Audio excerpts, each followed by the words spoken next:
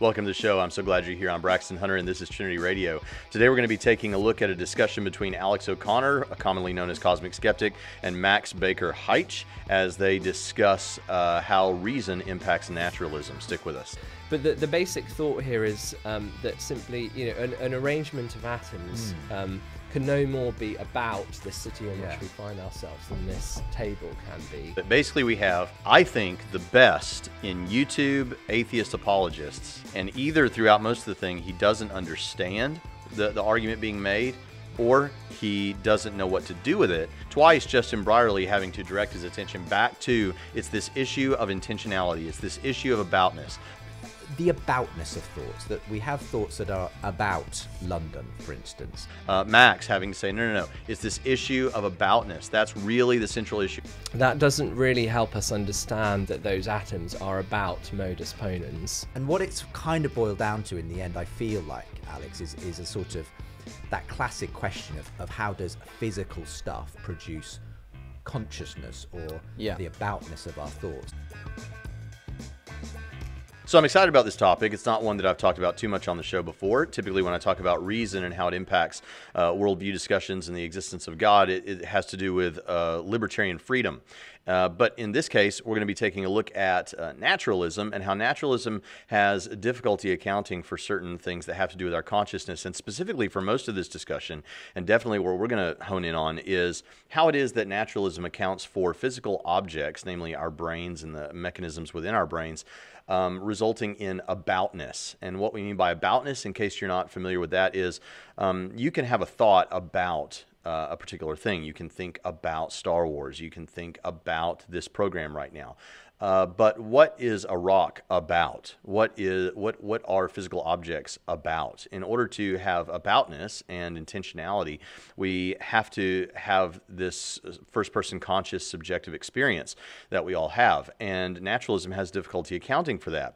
Now, I want us to talk about that. I also want us to talk about a couple other things, or you to notice a couple other things as we move through this. Number one is I want you to notice the fact that even though some of these are very well-known discussions and arguments and difficulties within the realm of worldview debate.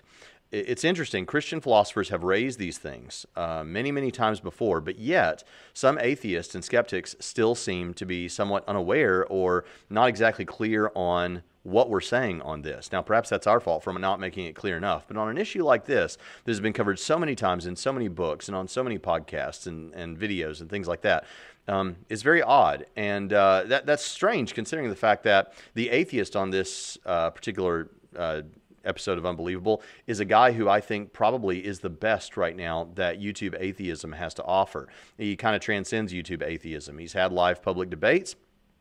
He's going to Oxford. I think he's an undergrad at Oxford, and he's positioning himself to be probably one of the major atheist voices in the future. Nevertheless, throughout this entire discussion, what we continue to see is Alex O'Connor trying to address issues that aren't the central item that Max is raising as an item of concern. And Max and even the host, Justin Brierley, have to continually say, well, that's not really the key point that we're trying to get to.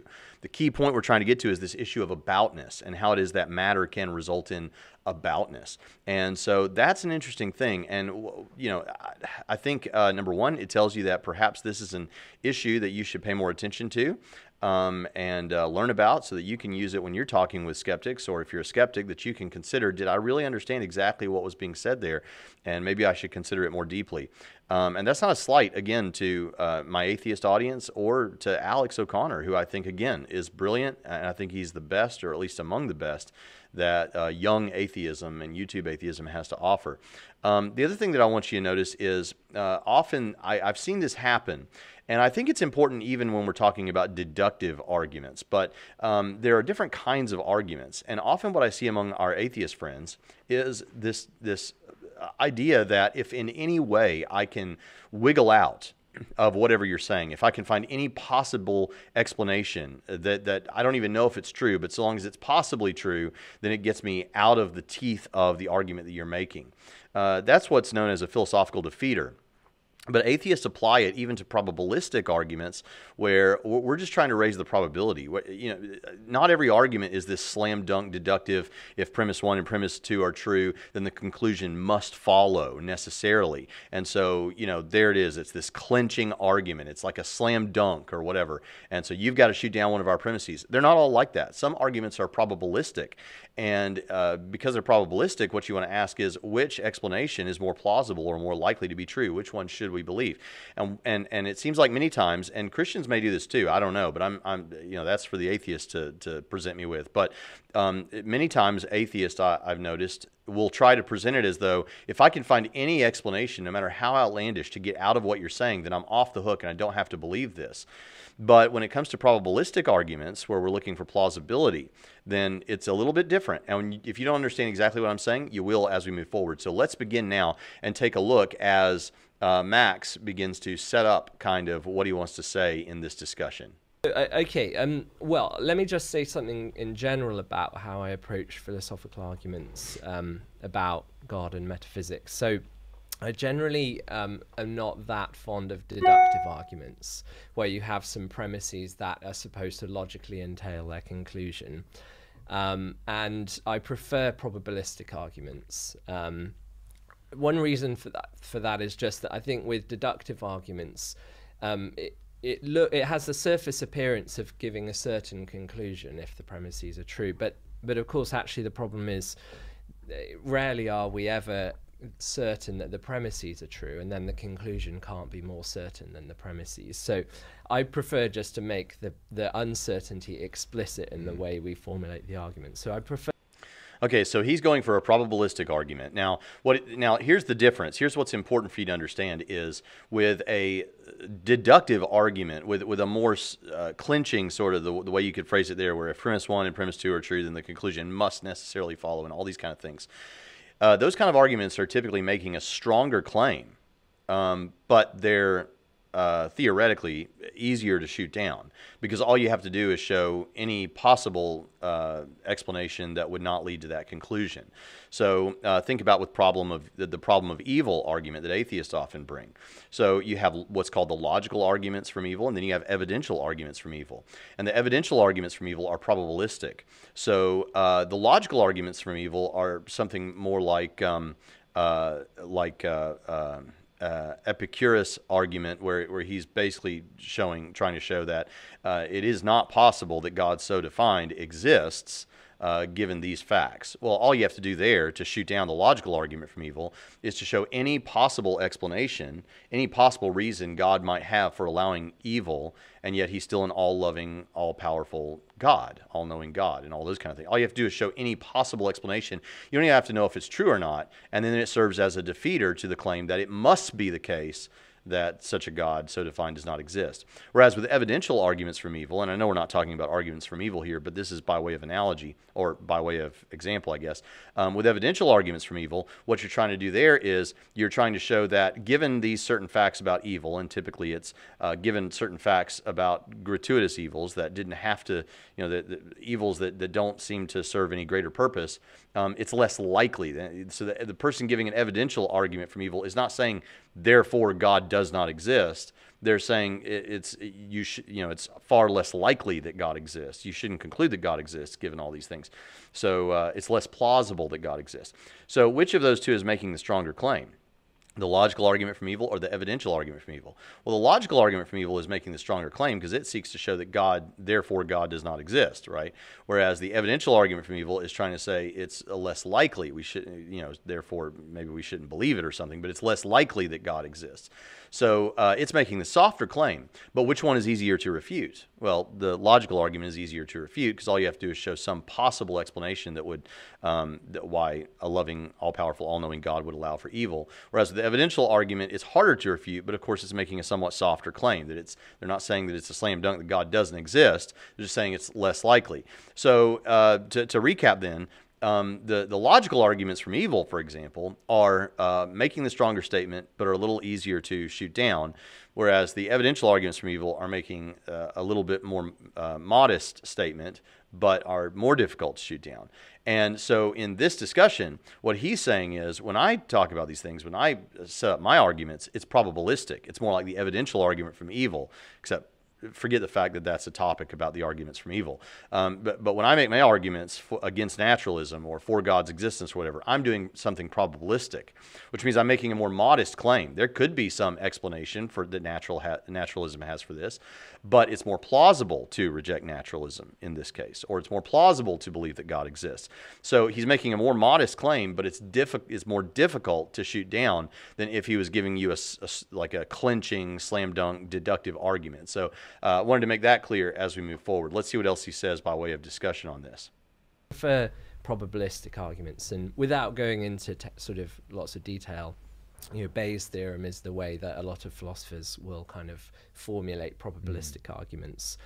And so, yeah, I mean, just to give an example that has nothing to do with God, I mean, suppose that, we've got a piece of evidence, namely that the leaves on someone's lawn sort of spell out their name, and then we're considering two hypotheses. One is that the person's spouse kind of raked the leaves into this nice pattern to spell out their name. The other is that the wind did it. Now, it looks as though one of those hypotheses makes this observation of the leaves spelling out this name. One of those hypotheses makes that piece of data much more probable than the other one, and so it probabilistically confirms the spouse did it hypothesis, but not with certainty. Sure. It is possible that the wind did it. Yeah. So that's just to say about in general how I approach these things, and so I think. Okay, so now that's an important thing. So you understand what he's saying. He's saying it could be that the wind did it. You see, this is why it's not like this slam dunk, sort of thing. It's possible that the wind did it, but which one is more likely? Well, it's more likely that the spouse raked the leaves into a particular. And you can do this with less obvious things. I mean, that's a very clear, obvious example. You can do it with less obvious things, and of course it's more difficult. But so, for example, let's say that I came home in the middle of the day unexpectedly, and no one is at home, but I see that this episode of Unbelievable is paused on my television screen at home. Okay, what are the possibilities? Let's say there are 3 possibilities for that. One possibility is my wife decided that she would listen to this episode of Unbelievable. Okay, that's one explanation, but it's not. It doesn't seem likely because my wife just isn't into apologetics like I am, or these worldview discussions. Right? She's a strong Christian, but she's focused on other areas of her Christian discipline, right, than apologetics, much to my dismay. But then on the other hand, let's say that another explanation is that aliens wanted to confuse me, and so they put this episode of Unbelievable on my screen and paused it here. Or there's a third explanation, and that is that my friend Andy was asked by my wife to come over and feed the dog because she was going to be out of the area, or come over and walk the dog. And while he was over there, it happened to be his lunch break, and so he decided to watch this episode of Unbelievable, which he regularly watches. Okay, now which one of those is more likely? Well, the alien one seems completely ad hoc and not likely at all. I mean, is it technically possible? Sure, it's possible for all I know, right? But really not likely. So we put that one off the table. Is it possible that my wife could have decided all of a sudden, hey, my husband is into these worldview discussions. I'm going to get into it and happen to pick the one that I'm doing an episode about today? That's possible. But is it more likely than the third explanation? And the third explanation with my friend Andy, he does listen to Unbelievable. He likes it, watches about every episode. I did mention that I was going to be maybe doing an episode on this today, and so he would be interested in hearing what I might respond to about this. And I do remember that my wife was going to be gone all day, and she regularly asks him to come over to walk the dog. And so what's the best explanation? And he was gone today on his lunch break. He works with me, but he's gone on his lunch break. So I put all these things together. What's the more likely explanation? Probably that my friend Andy was over there. So you can do this in various ways. Now, are any of these things a slam dunk? No, but you're looking for what's most probable. Now, here's what that means. That means that this idea that an atheist could just give some, no matter how unlikely explanation that would that might possibly be true, while that may work better with these slam dunk arguments, or arguments that are attempting to be slam dunk arguments, they don't work that well with probabilistic arguments, because, okay, you've got some weird explanation, but which one's more likely? You know, if your explanation is less likely than the one I've offered, then the one I've offered is the more plausible explanation. So I wanted you to get that and see kind of how those work. Now, we're going to listen here, and we're going to hear him kind of put another layer onto this discussion. So what we've got so far is this idea that, look, matter doesn't seem to have this property of aboutness, but we do seem to think, and we can think about things. But you couldn't, like, sometimes the way it's characterized is, you couldn't crack open my head and see the things that I'm thinking about, and the physical matter that makes up my brain isn't about something. And so how is it that I'm able to have thoughts about things? This aboutness doesn't seem to make much sense on naturalism, but it does seem to make sense if naturalism is false. All right, so let's hear some more about that. Phenomena are more probable given a hypothesis where consciousness, purpose, value, and so on are at the base layer, as compared with on a naturalistic hypothesis, which you know, we've just laid out, the physical stuff at the base layer. Okay. So intentionality is one such phenomenon. So intentionality is basically the aboutness of thoughts. So just to take an example, take the word London. You know, so we can all be thinking of the word London in our heads, and that word is about something. It's about the city in which we're having this conversation. And the basic thought is here that this property of thoughts, where thoughts are able to have representational content, they're able to be about something other than themselves, is difficult to square with this naturalist picture of what reality is made of. The thought being that, if you like, atoms swerving in the void, that's what thoughts have to be at the end of the day, if naturalism is true. Atoms swerving in the void can't be about anything.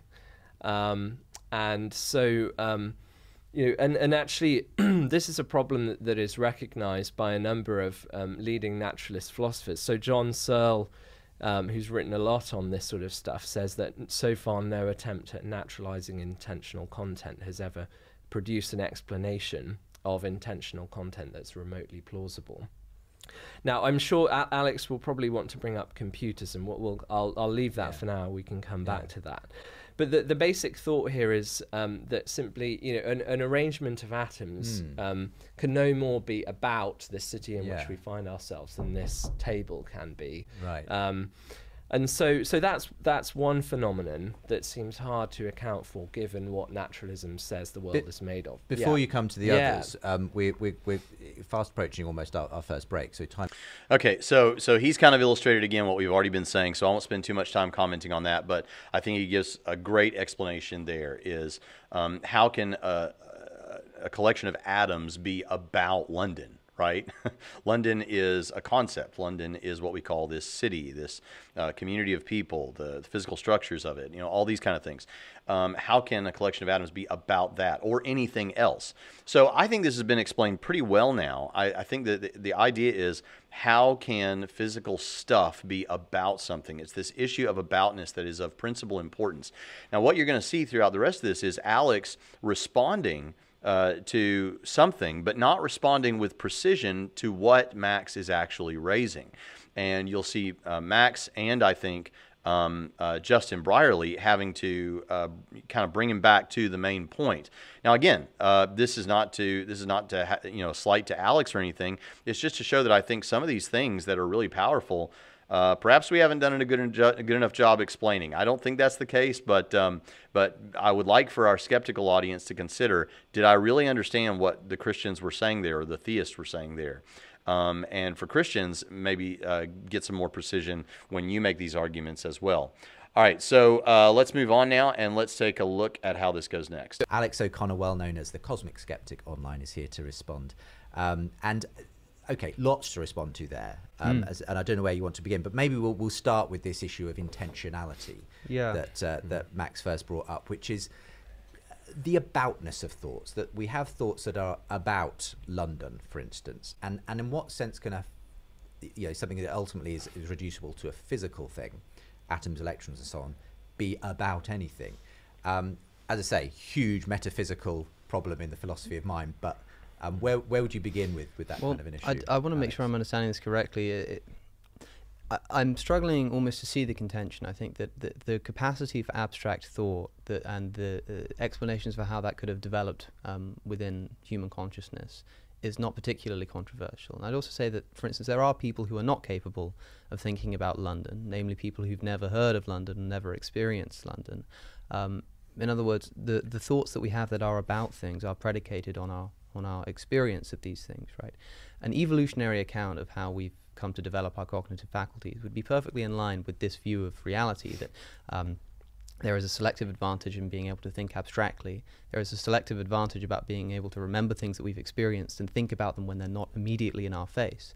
It's clear to see how these things could be evolutionarily selected for. And this is why I think this actually ties into the last argument that was made, which I think is the most interesting one, about how if things came about through naturalistic processes, it seems that we would have selected for survival rather than for truth, right? Like, why would this was Alvin Plantinga's famous evolutionary argument against naturalism. Well, we don't, we don't, as we've discussed, we don't evolve to do quantum physics, but it's like, I think that that's evidenced by the fact that we are currently trying to use reason to overcome our naturalistic approach to something like quantum physics. And okay, so now he says a couple of things. Alex says a couple of things about the issue at hand, which is, well, look, it's advantageous to be able to think abstractly, and it's advantageous to be able to remember things, and so that would be something that evolution would, quote unquote, select for, right?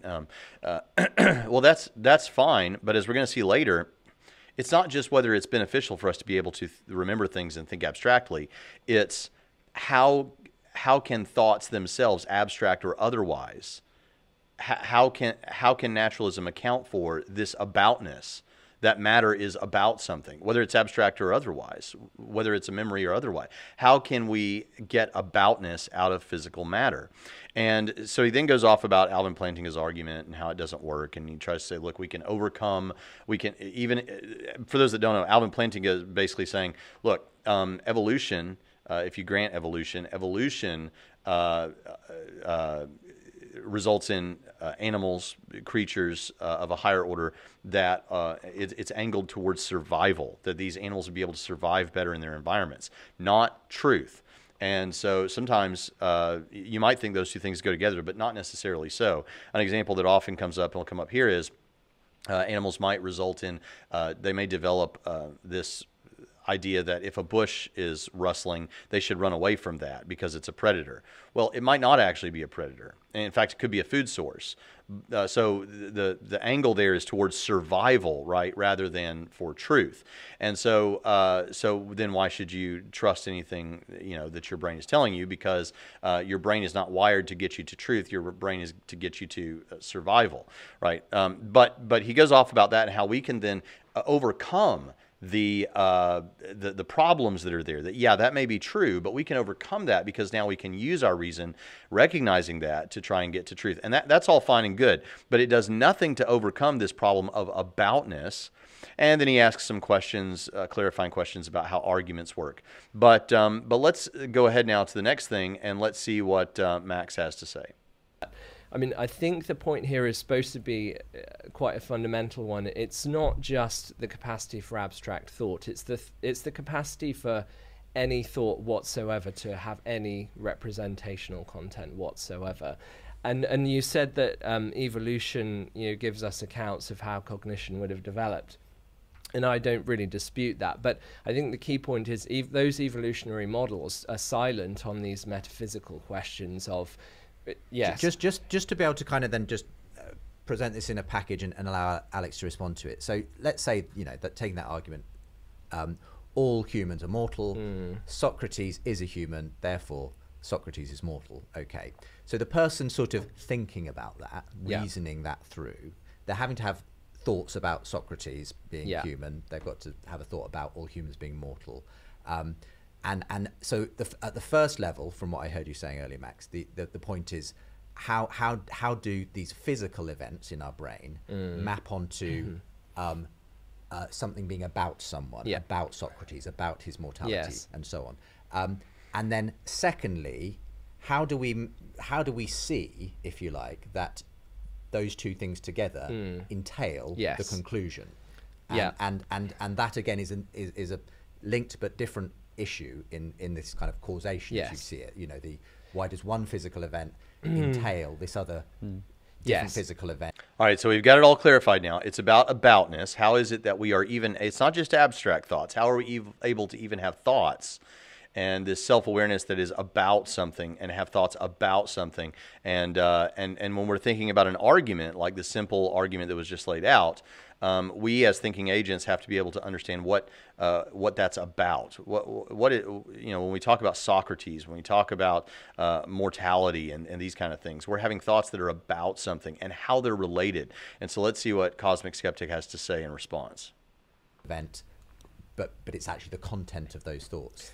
And so should we pass the ball back? Yes, no, that's helpful. Thanks, Justin. That's good. I mean, there are two important and separable questions. The first being knowledge of like the premises, but secondly, as you say, knowledge of the validity of the inference. I would say that, as I say, deductive arguments are just tautological, meaning that what we're talking about is an ability to recognize that two things are the same, right? It's an ability in the same way that like if you have two thoughts that are just identical in content, if you have, you know, the bus is red, therefore the bus is red, to ask about how we could know that that's a valid inference seems a bit strange. It's like, surely we're just talking about the ability to recognize that two things are the same. It's not really about a relationship between them. It's about just recognizing a similarity. And I think that's what's going on in a deductive argument.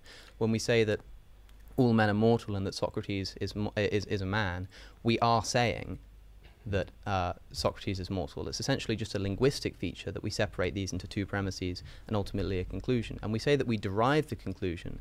I think that we derive the conclusion linguistically, but what we're actually just doing is reframing the premises into a new form that are, you know, that is a helpful thing to do for philosophy, because we can then kind of build upon those conclusions as well. But that's what I think we're talking about, is just a recognition that two things are the same. I don't know if you agree with that. Does that?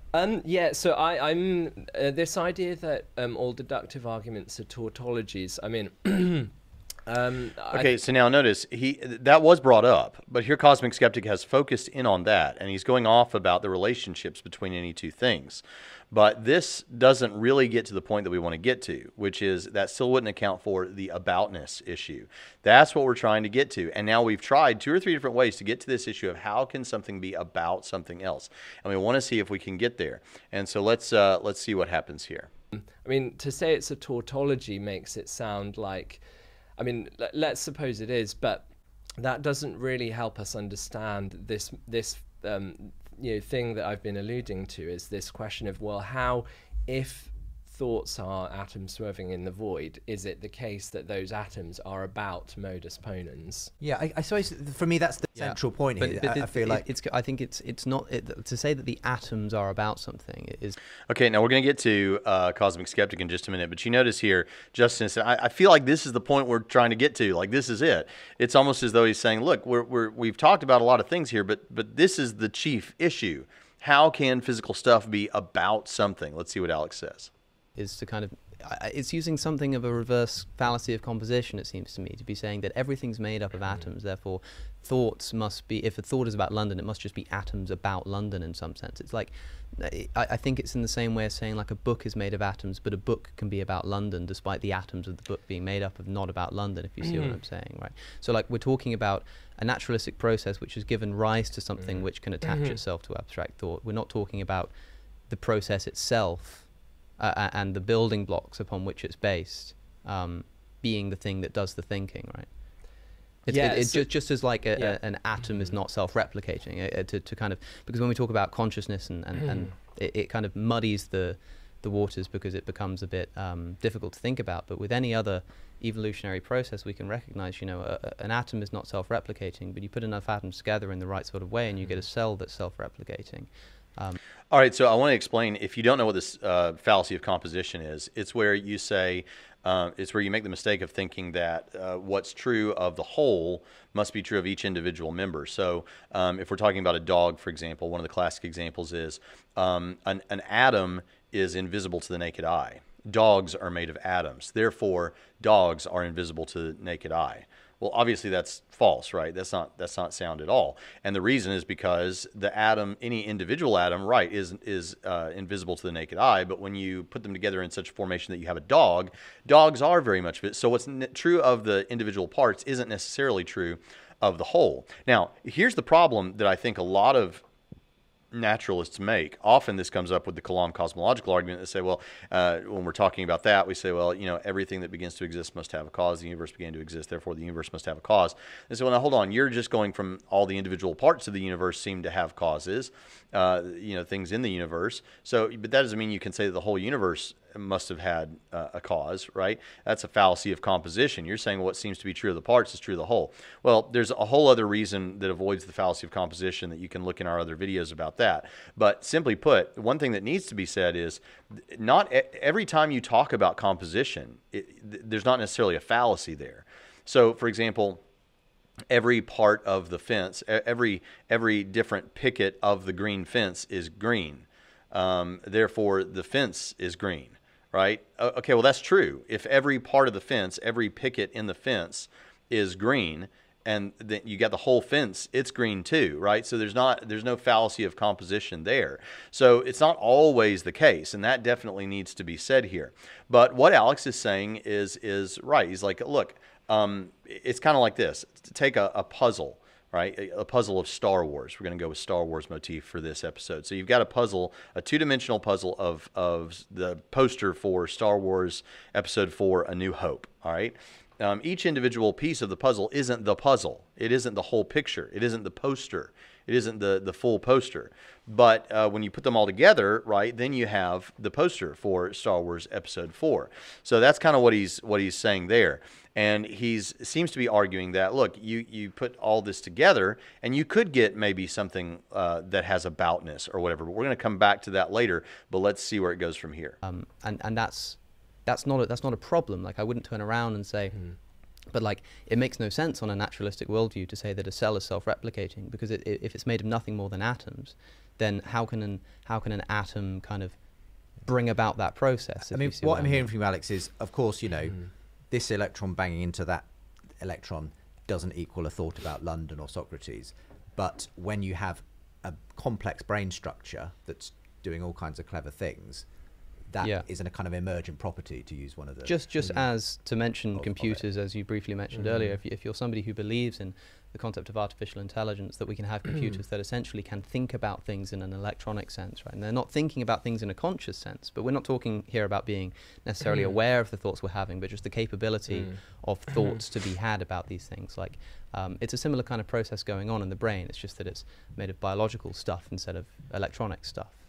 So you've got books, and he's saying books can be about something. You could have a book that is about London, or you could have a computer program that is about word processing or whatever, So you can have, he's saying, physical objects that are about something in a certain way. Let's hear what Max has to say.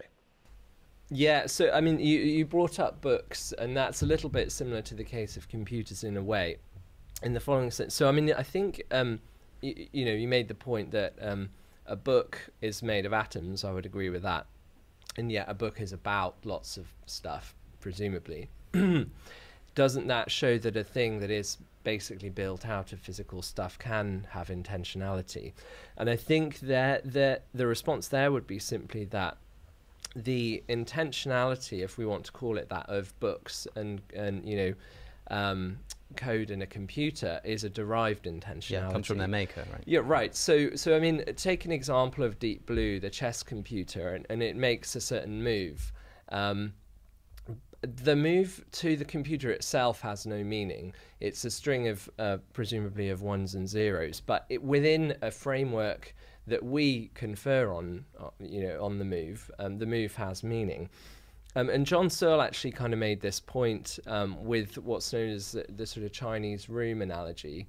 And the idea there is basically, imagine yourself, suppose that you don't know Chinese, but you're sitting in a room where someone's feeding Chinese characters into the room, and you've been given a set of rules of if it's this character, then it goes into this box, and you can do this all day.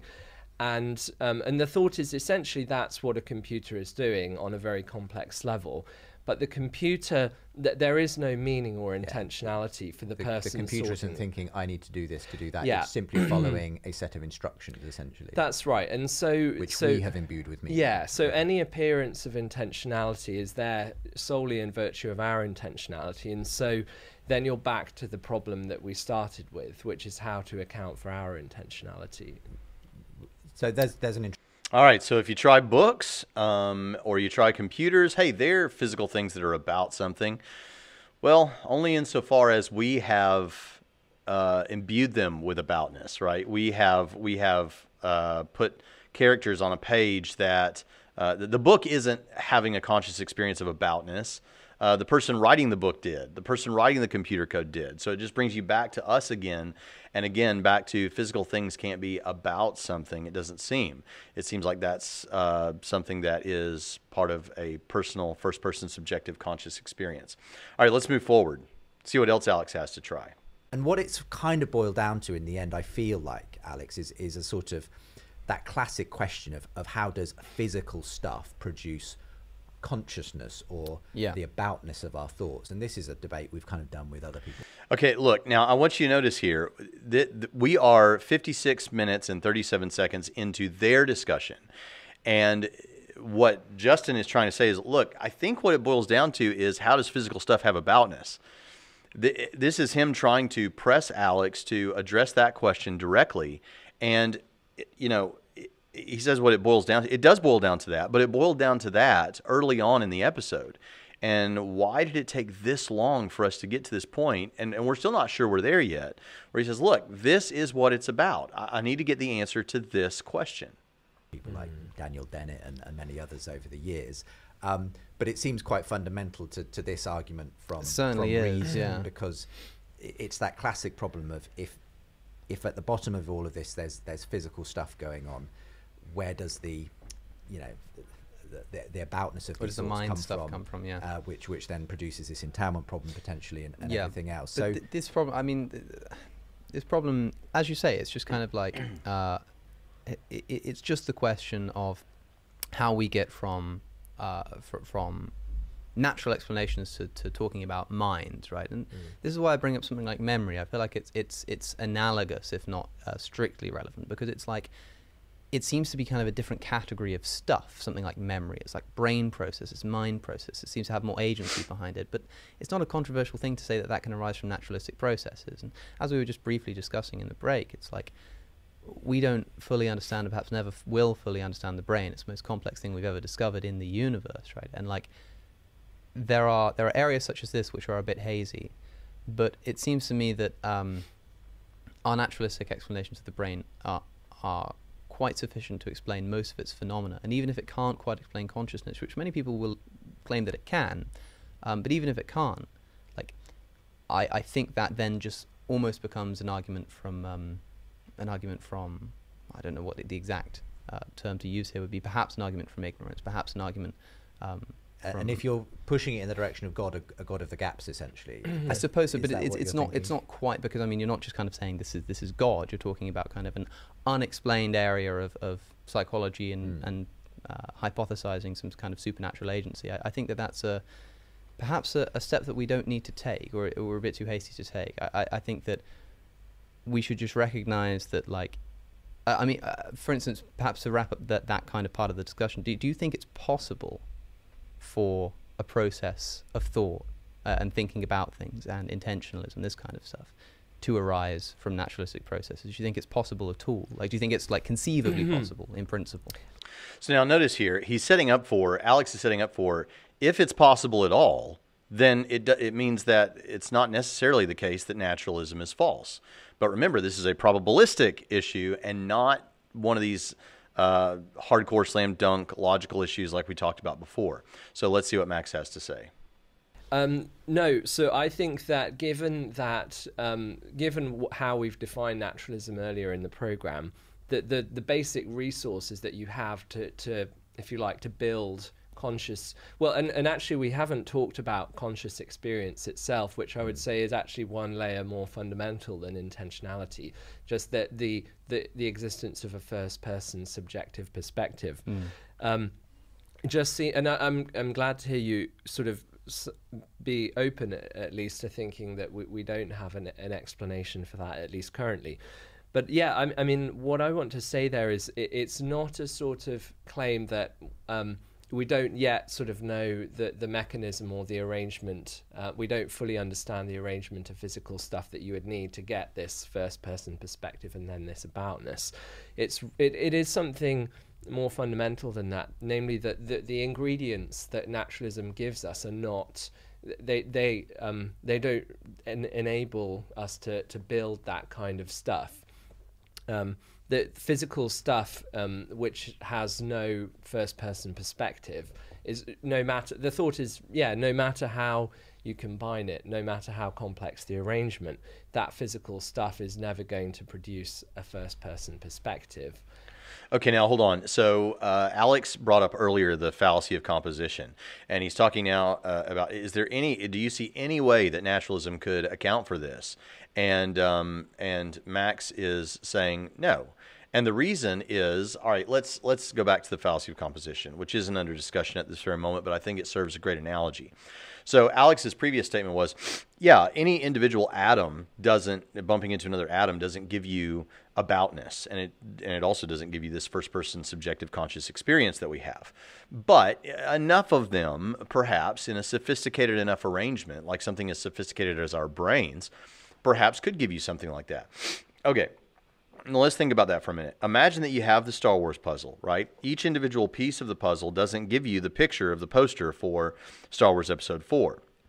But, forgive all the sniffles, I'm still sick. But Alex is saying something like, yeah, but if you put all the puzzle pieces together, you've got Star Wars Episode 4's poster, right?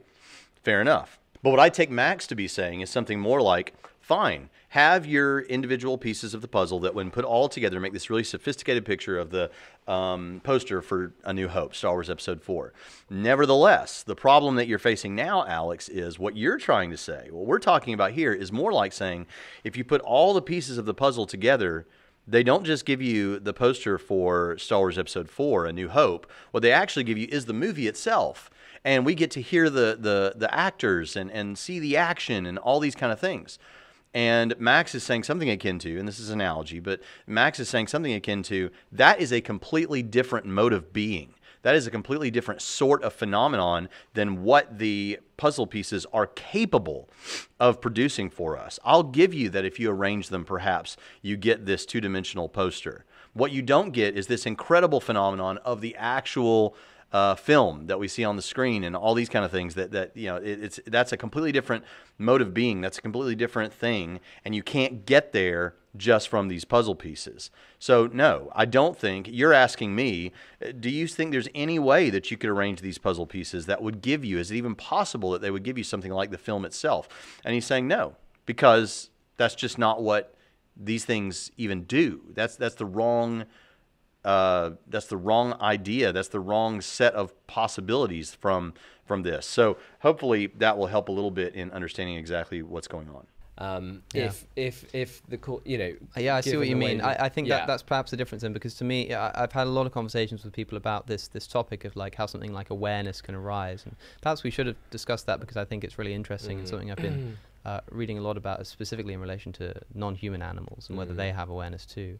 It seems to me that like you can have a process by which if an object or an organism or a molecule or something begins to kind of react to its environment in a purely naturalistic sense, we can begin to see what we might call the origins of self-awareness, like an ability to react to an environment. You can understand why it would be more advantageous if, as well as being able to kind of, so let's say that you kind of like the flower that follows the sun across the sky, that kind of thing. It's like, that's obviously not a kind of that's not evidence of self-awareness. But if we talk about the development of faculty like that, we can see why it would be beneficial to have not just a kind of not just a what you might call an instinctual reaction, which is essentially what it would be, to kind of a desire to do so, developing the experiences of pleasure and pain, right? And if you experience if you develop the experience for pain, then you can then you can develop the experience of desires, and so on and so forth, and the complexity just kind of keeps building, and awareness can be seen on this kind of gradual scope. We don't need to see it as a kind of on-off switch, right? And if we do, then I think it would be the on-off switch of pain and pleasure, which is a fairly simple thing to explain evolutionarily, if you see what I'm saying. I think that kind of looking at it in a grand scheme of kind of the evolution of basic awareness of our surroundings, reactions to our surroundings, and how that can just become more complex to involve pleasure and pain and then desire, and then see how that would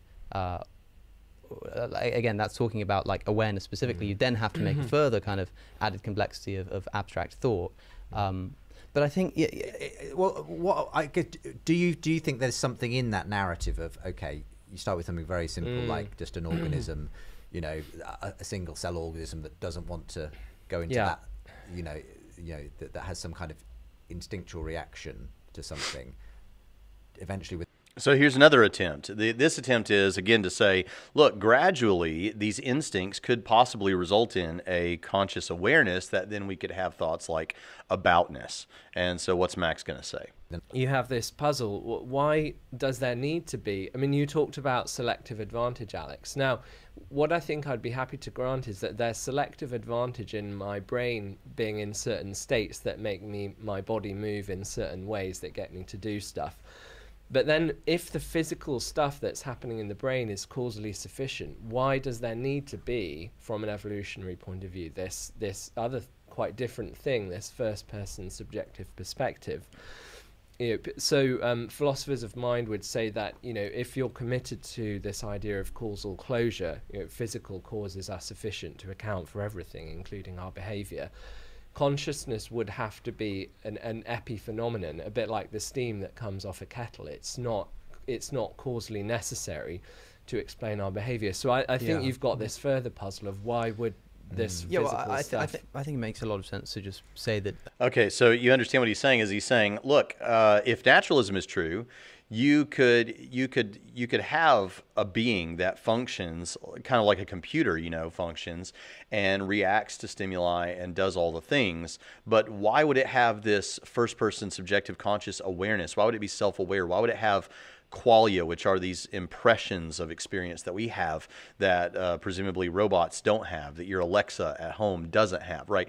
Why? It seems like what you would get is a world of biological robots that are all doing the things, right? And they're reacting to stimuli, but they're not consciously aware like we are. You know, it doesn't seem like, and it seems like if that did happen, it would be some kind of a weird emergent property that is a byproduct and not necessary for evolution, because evolution is there, remember, for survival and progress. So let's see what Cosmic Skeptic has to say. An understanding of an organism's own place within its environment and its community is kind of has seemingly obvious advantages, but also, even if it doesn't, if it were just an offshoot, of course, evolution doesn't just doesn't necessarily like stop the production of useless things, right? Like you can have side effects, you can have things that aren't harmful that just happen. In other words, yeah, maybe on evolution, our subjective conscious experience and our knowledge of aboutness is just a happy accident. Maybe, hey, for all we know, I mean, evolution does stuff all the time that it's not trying to do,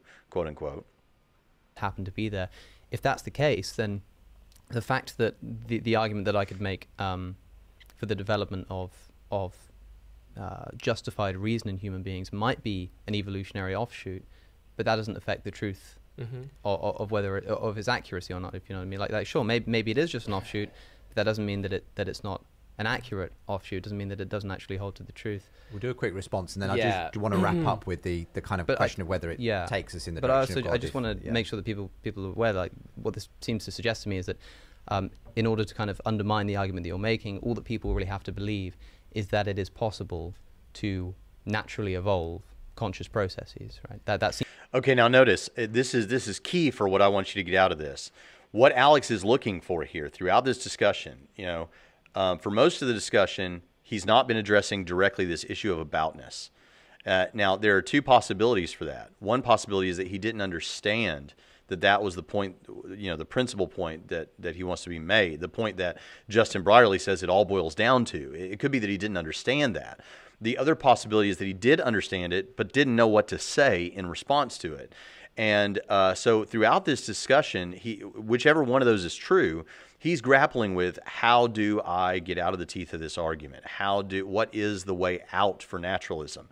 And here what he comes to is, hey, isn't it the case that so long as people think that it's even possible that maybe gradually our reaction to things and different organisms' reactions and instincts could maybe result in something like this?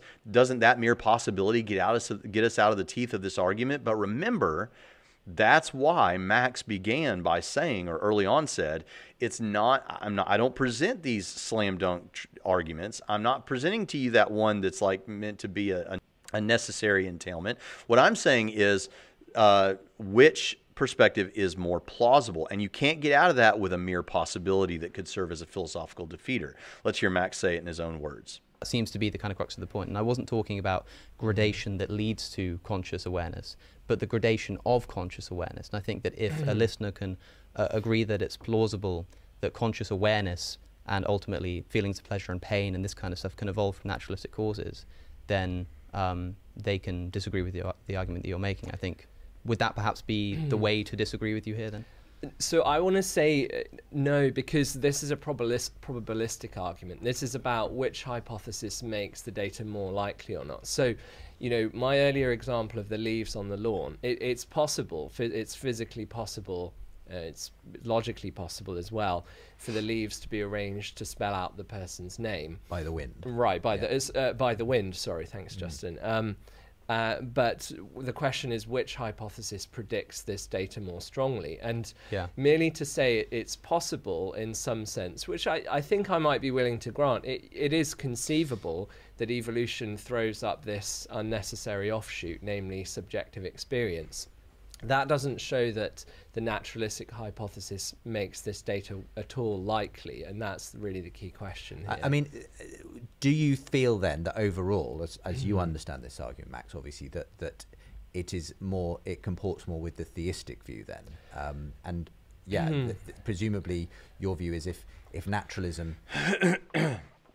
Right, so there you have it. Basically, we have an episode of Unbelievable where you've got, I think, the best that I'm aware of in YouTube atheist apologists for atheism, and a guy going to Oxford. He's probably going to be a big name going forward in the future. And either throughout most of the thing he doesn't understand the argument being made, or he doesn't know what to do with it, and so starts attacking or responding to these kind of secondary issues somewhat related to that issue. But not directly attacking it. Twice, Justin Brierley having to direct his attention back to, it's this issue of intentionality. It's this issue of aboutness. Max having to say, no, it's this issue of aboutness. That's really the central issue, and nothing you've said really deals with that. He goes off about planting his argument, which that's fine. That did get brought up. He goes off about relationships between things and the fallacy of composition, and it's kind of like books, because books can be about things. And all of these things get shot down, and in the end, what Alex is left with is, well, maybe it's possible that evolution explains this, because and then Max, of course, but evolution's not trying to do that. Evolution what you need with evolution is for something to just survive, and so you could have biological robots, basically. Okay, but maybe it's an accident of evolution, and doesn't the very possibility of that get us out of this? No, not at all, because we're talking about what's most plausibly true, what's most likely to be the case, what's more probable. And your idea that the way out of this is to say that maybe somehow evolution did it, and maybe it was a happy accident of evolution, just isn't good enough. You got to do better than that. And so I think we can take away several interesting things from this discussion. One of those things, again, is how arguments work. And I think typically, as we've seen here, atheists, not typically, but often atheists will try to look for any possible way out of a very strong argument for theism, any possible explanation, any narrow escape, and then speak about it as though that is the more plausible thing. Because of a presupposition of naturalism, when it might not be the most plausible thing. Don't just look for, and this is something that everybody's got to do, because this is where your bias can just run amok, is you don't want to just look for what is technically my way out of this. You want to look at what is most likely to be true. And I think what we saw here is Alex kind of, with a commitment to naturalism, saying, what is my way out of the teeth of this thing? Instead of what is more likely to be true, which is what Max was purporting. And I think that's very, very important. We learned a little bit about how probabilistic arguments work as opposed to your more deductive, slam dunk, clinching arguments. And we learned what the strength of probabilistic arguments are in that respect. And so and we learned a little bit about this problem of aboutness for naturalism. So I think this is pretty good. Now, obviously, this argument going through just gets to the point where, look, naturalism is not the best explanation. Okay, so let's put naturalism aside. But then we would bring in further argumentation to get you to theism and then to Christianity. I have to say, folks, it blows my mind how often I hear skeptics on my channel and see on other channels saying, yeah, but that Kalam argument or this argument or some design argument or moral argument just gets you to some kind of a God, or just gets you to naturalism's false. It doesn't get you to Christian theism, and you're trying to say that therefore Christianity is true. No. We always supply further argumentation. I would give a resurrection case after this to try and show that the God of Christianity is true. Or in this case, I might give a theistic argument and then a resurrection case. We always follow it with further argumentation. So if in the comments for this video I see people saying something like, well, even if that's true, it doesn't get you to the Christian God. Okay, it wasn't meant to. It was meant to be a piece in the puzzle, right? So in this case, it's not a puzzle of the poster for Star Wars Episode 4, The New Hope, but for the truth of Christianity. This is one piece in the puzzle. And so that's a very important thing. I can always tell who watches the videos, because often the things that they're raising were covered in the videos. Anyway, I hope this has been a blessing to you. And if you have questions, or if you'd like to go further and maybe commit your life to the Lord Jesus Christ and begin serving Him, then you can contact me at braxton@trinityradio.org. If you would like to begin studying Christian apologetics and learn to do what Max is doing here and what others are doing, you can talk to me about classes, or you can visit TrinitySem, that's trinitysem.edu, and fill out the evaluation form there on the right-hand side of the screen for Trinity College of the Bible and Theological Seminary. We'd love to have you as a student. And check out the rest of our channel. If you haven't subscribed, I encourage you to do that. And listen, there's more we want to do. This ministry can be bigger as we respond to atheism on the internet. But we need your support. And if you're willing to help us financially, then click in the top right-hand corner of this screen, or if you're listening by audio, visit patreon.com/trinityradio. We will thank you so much. We will appreciate it so much. Look at this channel 2 years ago and look at it now, and you can see how the work of patrons, the sacrifice of our patrons, has been such a benefit to us. And thank you to our patrons. We don't thank you nearly enough. And if you become a patron, you get immediately, like, I don't know, 5 or 6 free books, ebooks that you can just download, and other original content there that's not available to everybody else. But thank you all so much, and I'll see you next time on Trinity Radio.